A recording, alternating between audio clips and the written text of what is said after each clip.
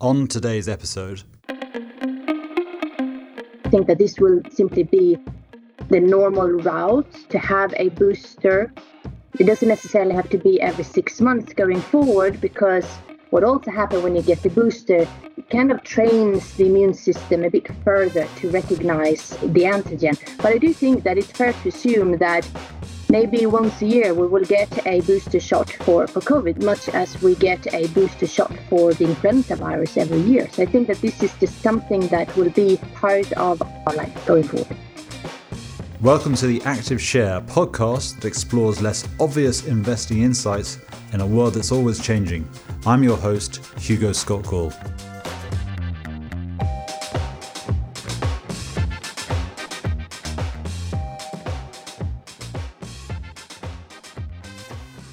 Hello and welcome to today's podcast. You're familiar with our COVID-19 science and economics series, and today we are going to give you another installment in that. We're going to really look at the next phase of the COVID pandemic. To discuss that, I have with me one of our global healthcare analysts, Camilla Oxhamre Cruse, who has a Ph.D. in infectious diseases. Also with me is our global equity strategist, Olga Bitel, who has a Ph.D. in pretty much everything else. Olga and Camilla, welcome again. Thank you, Hugo. We're delighted to be here. Okay, so lots of things to talk about with regards to the next phase of the COVID pandemic. I want to start with countries, and I'm going to start with questions to you, Camilla, which is Israel, UK, US. Different things going on in each of those countries, but they're all pretty interesting in terms of infection rates, mortality rates, what we're learning about vaccine efficacy. So maybe we could start with Israel. Israel has been one of the vaccine success stories in terms of percentage of population vaccinated and speed of vaccination. And yet Israel seems to be factually has a pretty sharply rising infection rate, which implies, therefore, a lot of breakthrough cases. A lot of people with vaccines are getting infected. So starting with Israel, Camilla, what can we learn from the last few months about what's happening in Israel? Thank you, Hugo. It's a good starting point. As you said, Israel has been a little bit of a guinea pig when it comes to vaccination of COVID, and it's been really a forerunner for the rest of the world. And I believe that we have a lot to learn from Israel. So what do we see there? As you said, we have seen a sharp increase in number of cases in the last couple of months in Israel, and we have since July also seen an increase in hospitalization. But let's break down the numbers a little bit further. So if you look at the largest healthcare provider, Israel, called Clalit, they have vaccinated approximately 3 million people in Israel. Of those 3,600,000 of those have suffered severe breakthrough cases since June. So that's much less than 1%. Of the 600 people that have suffered severe breakthrough cases, 75% of those are above 70 years old, and they were vaccinated 5 months or longer. So what does that tell us? Well, first of all, the number or the percentage of severe breakthrough cases is extremely rare, and it's primarily happening to the elderly generation, so people that are 70 years old or that they have underlying diseases. And it also tells us that there's something going on with the vaccine, the protection of the vaccine, a long time. So around 5-6 months, it seems like the protection we get from the vaccine start to wind down a bit. Why is that? It's actually quite expected to see some sort of wind down of the protection, because after a while the body feels that sort of the acute phase of the whatever sort of pathogen it is experienced is it's passed beyond that, and the neutralizing antibodies that's circulating in our body is then normally starting to decline. Because quite honestly, I mean, we cannot have a huge amount of circulating neutralizing antibodies for every pathogen that we see through our life in our bloodstream. That would completely clog our circulation. So the body naturally winds down the neutralizing antibodies that is circulating in the system, but it doesn't mean that we don't have any protection at all. Our memory cells, our memory B cells, T cells are still active, and they still recognize the pathogen upon exposure and start an immunological reaction, but it can take a little bit longer time. However, for those people, the elderly generation, they naturally have a lower immunological response to vaccines. So the average protection for severe COVID and hospitalization is approximately 92 to 96%, depending on what vaccine you got. But that is the average, right? For the elderly population that normally has a lower immunological response to vaccine, that could be more 70 or 80%. Now, if that starts to wind down, you start ending up in more dangerous territories, right? So, and that's why we see these severe breakthrough cases, primarily in the elderly generation, and primarily in those that has received their second shot 5 months or longer ago. So it makes rather sense to me that we're seeing this pattern. And therefore, I think that it also makes sense that we're not talking about giving the elderly generation and those that are at high risk a booster shot now during the fall. And I think that we're already seeing in Israel, we're talking about it, and it will happen in the US and UK as well. And I think that this will simply be the normal route to have a booster. It doesn't necessarily have to be every 6 months going forward, because what also happens when you get the booster, it kind of trains the immune system a bit further to recognize the antigen. But I do think that it's fair to assume that maybe once a year we will get a booster shot for COVID, much as we get a booster shot for the influenza virus every year. So I think that this is just something that will be part of our life going forward. So what's happening in Israel is not surprising to you. I think it's rather sense that we will see sort of that the protection we get from the vaccine is winding down. No one could predict exactly how long it will take, 5 months or 8 months or a year. I think that that's the sort of was the biggest question mark, but that the protection was going to wind down a bit, particularly for the elderly generation. I don't think that that is a huge surprise. So I hear you, Camilla. I hear you that what's happening in Israel is the precise timing is difficult to predict, but overall, this is to be expected. So therefore, does that mean what's happening in Israel is going to happen in bigger economies, in the US and in Europe and UK? And so as we think about UK and US, the UK has perhaps been the boldest in saying actually all restrictions, anything to do with lockdowns is kind of gone. There are some remaining quarantine rules.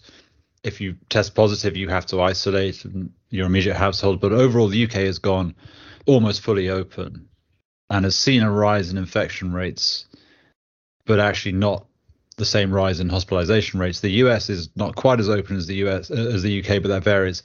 But the US has seen rising infection rates, Delta variant, and the hospitalization rate has risen actually faster than the UK's in terms of the relationship between infection rate and hospitalization rate. So that's something I want to discuss with you. But I guess the first question, this is one of those clumsy questions I ask where there are two things going on. But the first question is Israel a lead indicator? Is what's happening in Israel about to happen?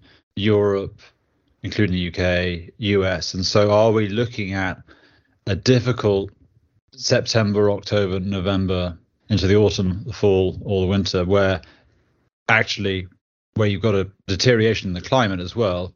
We're going to see rising infection rates and rising hospitalization rates due to vaccine efficacy waning, as well as those economies being quite open, and you've got colder air as well. So question one, Israel's the lead indicator, there's worse to come for those that vaccinated after Israel. Question two is really to talk about UK versus US. Differences in vaccination rate, but not huge. I think it's around 10% of population has a second dose difference. So I think the UK is 10% higher than the US, but the hospitalization rate is very different. So that's the sort of second question. But the first one really is about what to expect next few months in the major economies, certainly in the West, due to fading vaccine efficacy. Right, that was a lot. So that's a lot. I'm sorry. That was very bad. Let's try to break it down sort of one by one. Let's start with Israel as a lead indicator, which I think is great. It's a great question. It's a good topic. Yes, I do think that Israel is a lead indicator. And I do think that the pattern we are seeing in Israel, if we don't do anything, we will see pretty much the same thing in UK and the rest of the world, or the rest of the developed world that has a large number of vaccinated people. So it will mean that the vaccination protection in the elderly generation will start to decline. And in association with that, we will see a larger number of hospitalization despite a double vaccination. It will still, if we look again at the data in Israel, the number of severe breakthrough cases is still very, very low. I want to point that out. The vaccine is very, very good, but it just will become a little bit less good. And in particular for that part of the population that is older and has a weaker immune response to a vaccine, it can put that part of the population at risk. And therefore, I think that it's logical that we're now starting to talk about booster shot for the elderly population and the frail part of the population. So that makes sense. And already in the US and UK, we haven't seen that starting to roll out, but I think it will start now September, October with the older generation. What we will also see in the fall, and what we haven't talked too much about, is the children. So children has up until now been relatively protected because they haven't been to school. They have been a little bit in a bubble. And now schools are opening up again here in the UK and in the US, and we in-person school. So we will see more cases among children. While we know that the children are not reacting as severely as the elderly or the older part of the population, we will see cases of severe COVID in children. And the question is how we will react to that. We don't have a lot of data yet on children because, like I said, they put them a little bit in the bubble up until now. So that's another trend that will be very important to follow. What will happen now the schools are opening up? How will the cases among children and how will that play out? I think that is another phenomenon this fall that will be very important to follow. And particularly since we will not only battle COVID this fall, we will probably also battle other respiratory infections such as influenza, RSV, adenovirus, etc. They would come back. We haven't seen a lot of that last year. We were relatively spared from those kind of infections because schools were pretty much closed all over the developed world. But now that we open up schools, we will see those other respiratory infections bubble up. And how will our immune system respond to a potential double infection of COVID, influenza, COVID, RSV? We don't really know because we haven't really seen that up until now. So there's still a lot of question mark. There's still a lot of trends that we need to monitor and to see how we as society responds to this fall and winter. So I think that was the first part of your question, right? Yeah. Let's bring in Olga, because some things we've already discussed, such as waning vaccine efficacy, that creates a risk to older parts of the population, and you can attempt to mitigate that with boosters. If you can't mitigate with boosters, then you are either thinking about a lockdown or de facto lockdown for older people, saying, look, you've got to be more careful. Then you talked about the risk to children. As children go back to school, are they strong vectors? And indeed, with the Delta variant, will there be greater risk to children's health, which so far it seems that this has been a disease of the elderly and the unwell versus the young.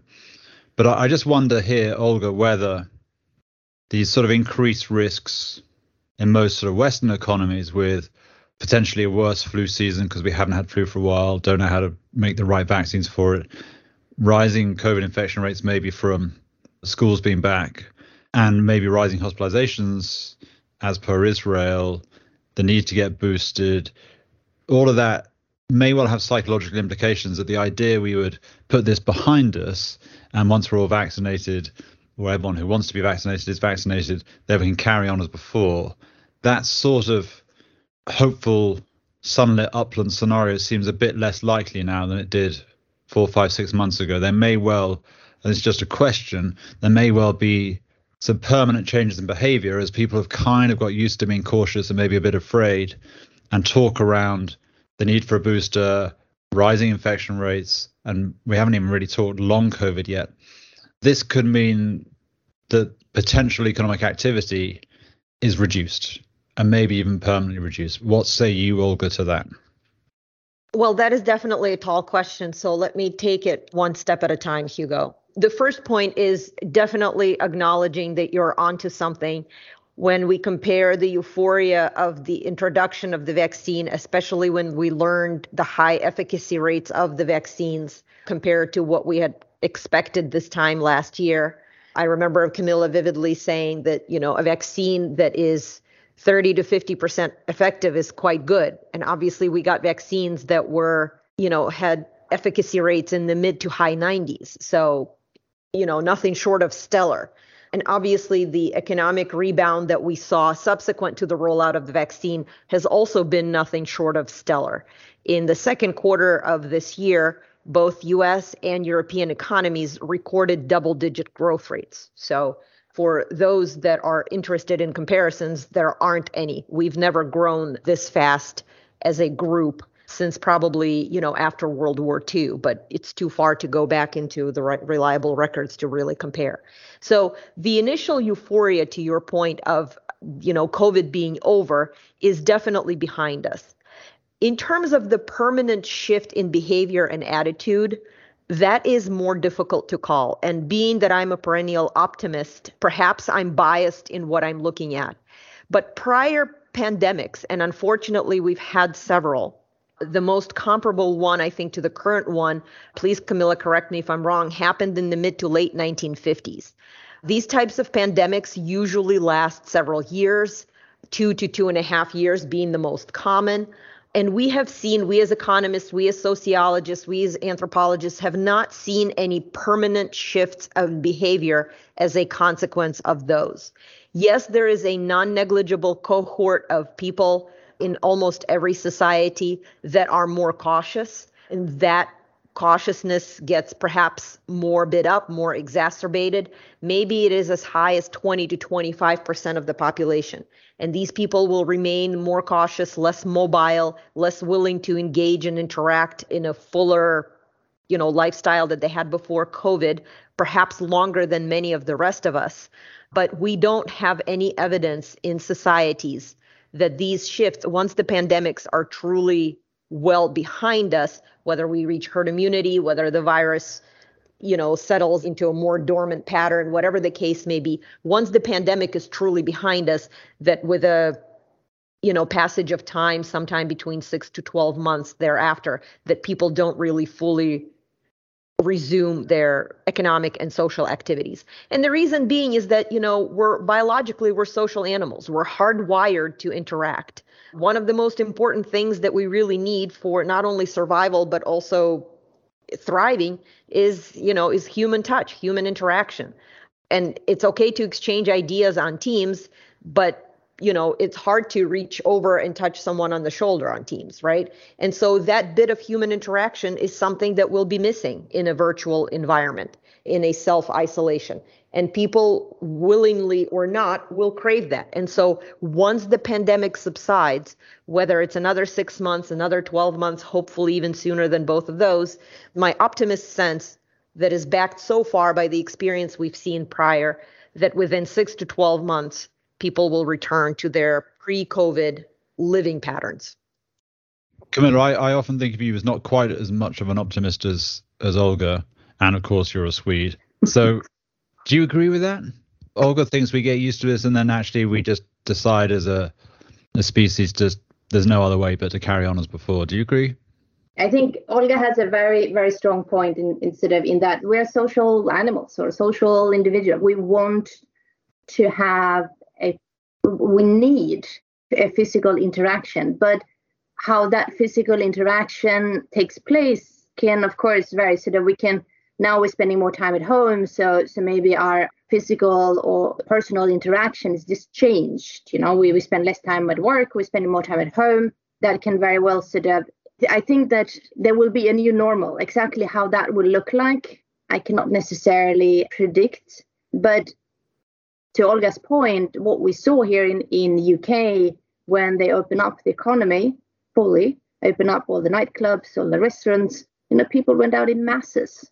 I mean, that is why, I think that's the main reason why we're seeing such a huge spread of the virus in the UK during July and August, is that they open up the economy fully and people just craving that social interaction and entertainment and all those things that we have been missing for such a long time. It's been 1.5 years.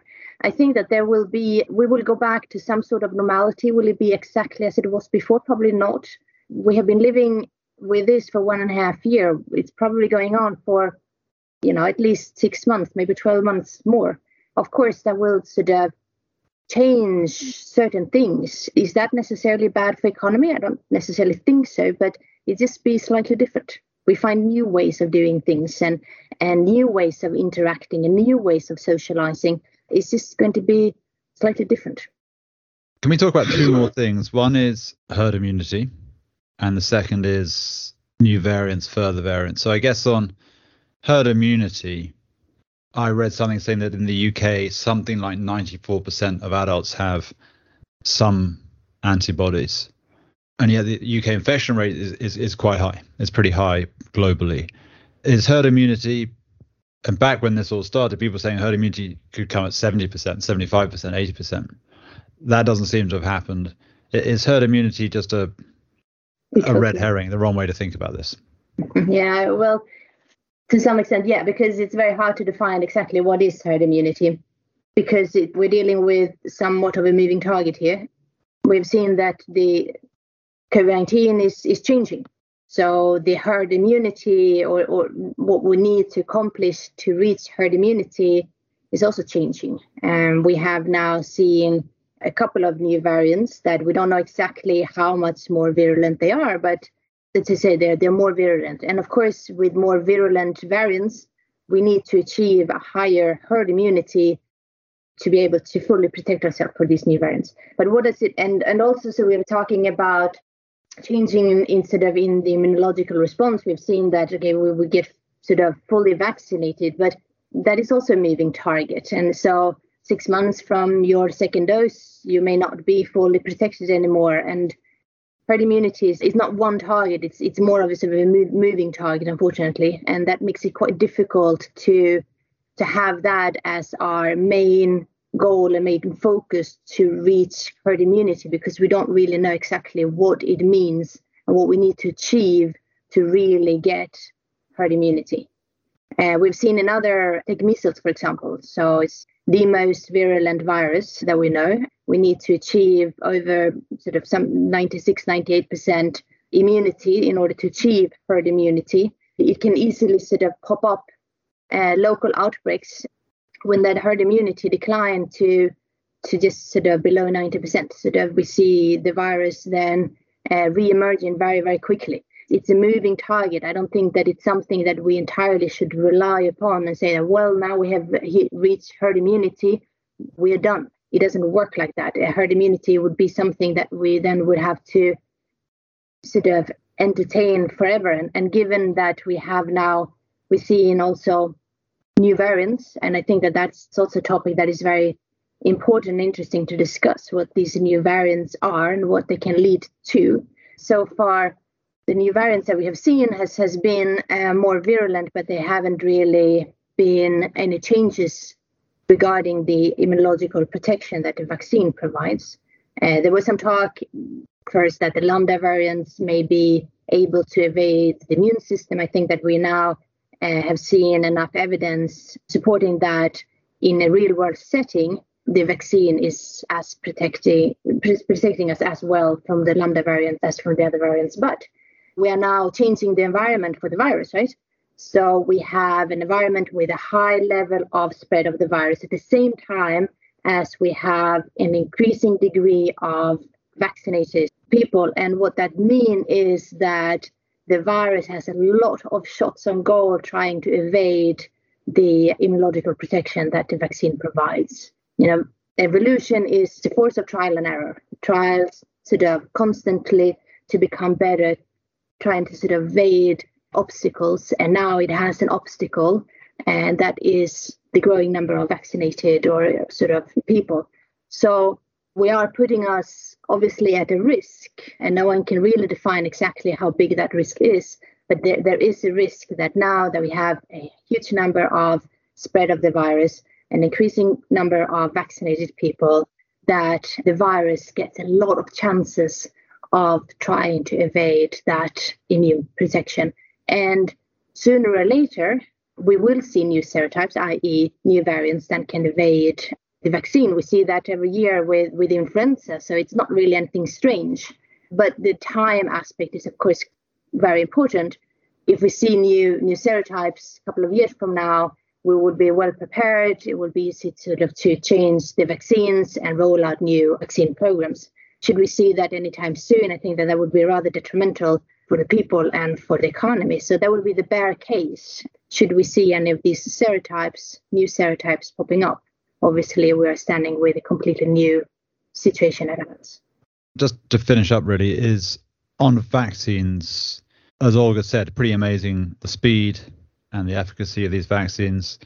With your broader healthcare analyst hat on, Camilla, will this optimism extend into a real period of innovation? Will there be lots of spill-off beneficial innovations around not just vaccines, but treatments, etc.? Is this, I mean, you just said, look, perhaps we're in a slightly tricky phase where if the vaccine is not effective against new variants, in the short term, that could be risky, but medium term, are we looking at a spurt, a wave, a surge of healthcare innovation? Absolutely. Not just sort of in vaccine, but of course, sort of what we're seeing now with the development of mRNA vaccine is completely new vaccine model that will be used not only for COVID, but for a vast number of different diseases. That would be a huge game changer. Be a huge game changer for influenza, for example. As we said before, a good influenza vaccine is maybe provides sort of 60% protection against the virus. Not particularly good if we compare to these new COVID vaccines where we're sort of generating a 90% protection. So I think that this will be a huge game changer for vaccine development in general. Will it spill over to other development in healthcare? I think that the optimism, it's of course sort of many factors sort of involved in this, but I do think that we are standing in somewhat of an inflection point where we see so many sort of elements of positive development in research in healthcare that together they will sort of spur a huge change in research, but also in how we do and how we think about healthcare.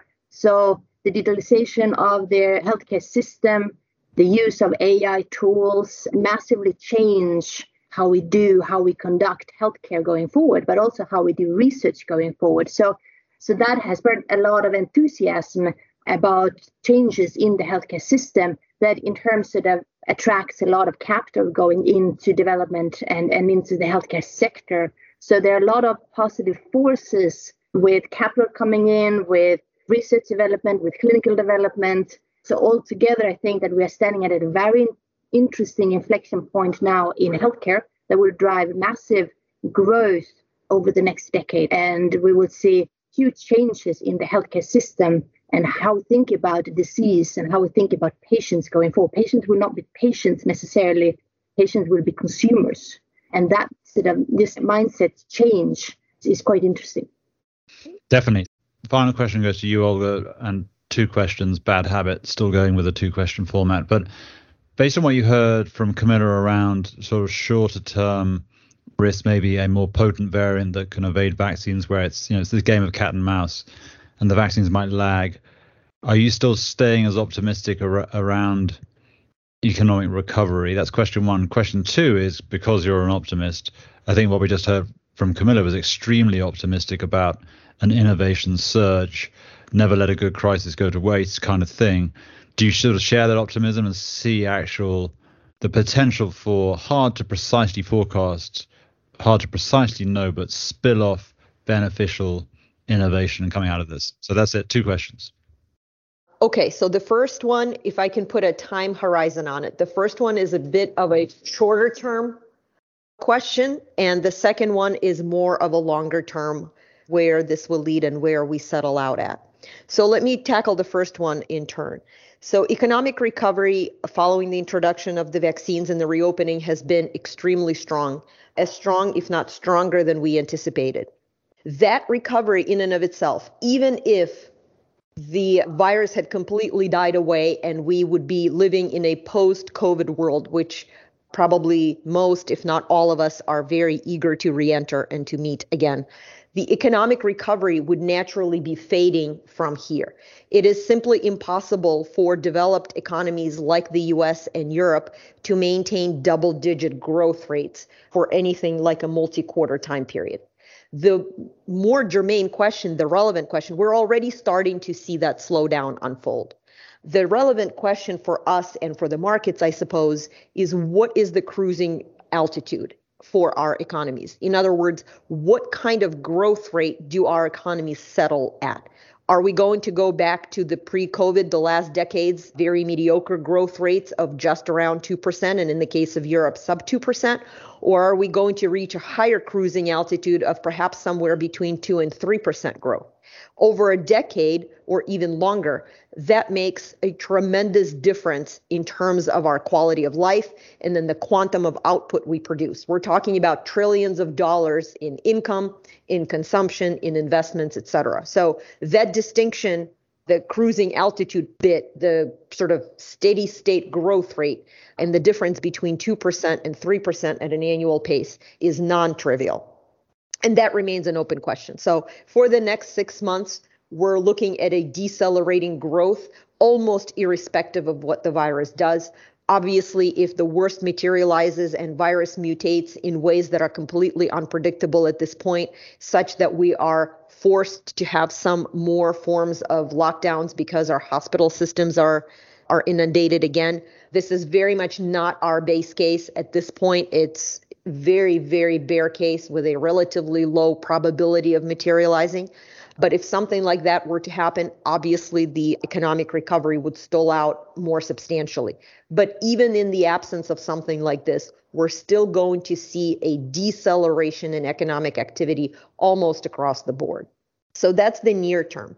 On the longer term, as you said, Hugo, never let a good crisis go to waste. In this case, that statement usually refers to, governments or other public policy vigilantes to take up the baton and do something to promote some kind of development.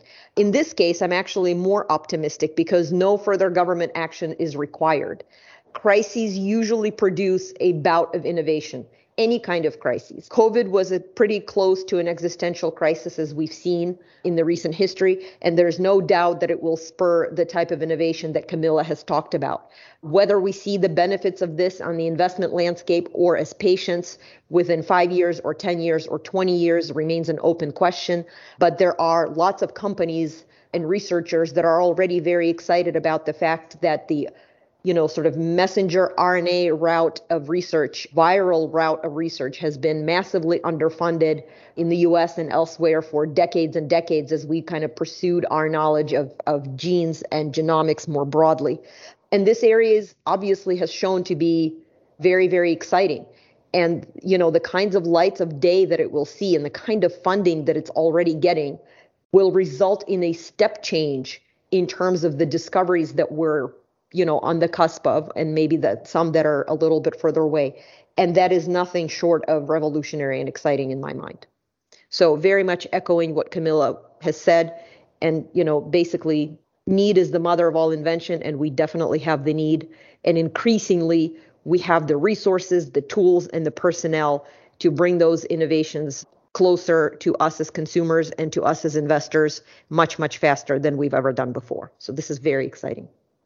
Well, we've ended on a very positive note, which is a necessary condition to appearing on this podcast. So thank you both very much. I can't even remember what installment this is, but we've done quite a few of these and they are always very, very interesting. Camilla, thank you for your insights. Olga, thank you for your unbridled optimism.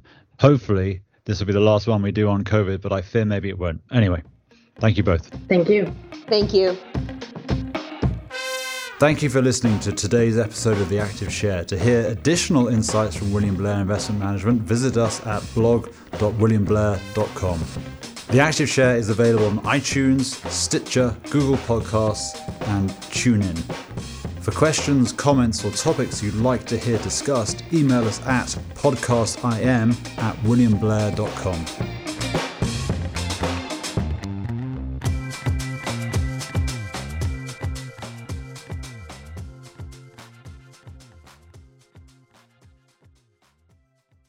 This content is for informational and educational purposes only and is not intended as investment advice or a recommendation to buy or sell any security or to adopt any investment strategy. Investment advice and recommendations can be provided only after careful consideration of investors' objectives, guidelines, and restrictions. The views and opinions expressed are those of the speakers as of the date of this recording, are subject to change without notice as economic and market conditions dictate, and may not reflect the views and opinions of other investment teams within William Blair Investment Management. Factual information has been obtained from sources we believe to be reliable, but its accuracy, completeness, or interpretation cannot be guaranteed.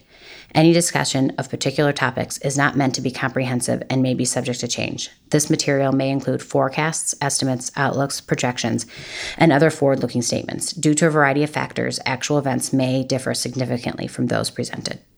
Past performance is not indicative of future results. Investing involves risk, including the possible loss of principal. Any investment or strategy mentioned herein may not be suitable for every investor. References to specific companies are for illustrative purposes only and should not be construed as investment advice or a recommendation to buy or sell any security. William Blair Investment Management may or may not own any securities of the companies referenced. It should not be assumed that any investment in the companies referenced was or will be profitable.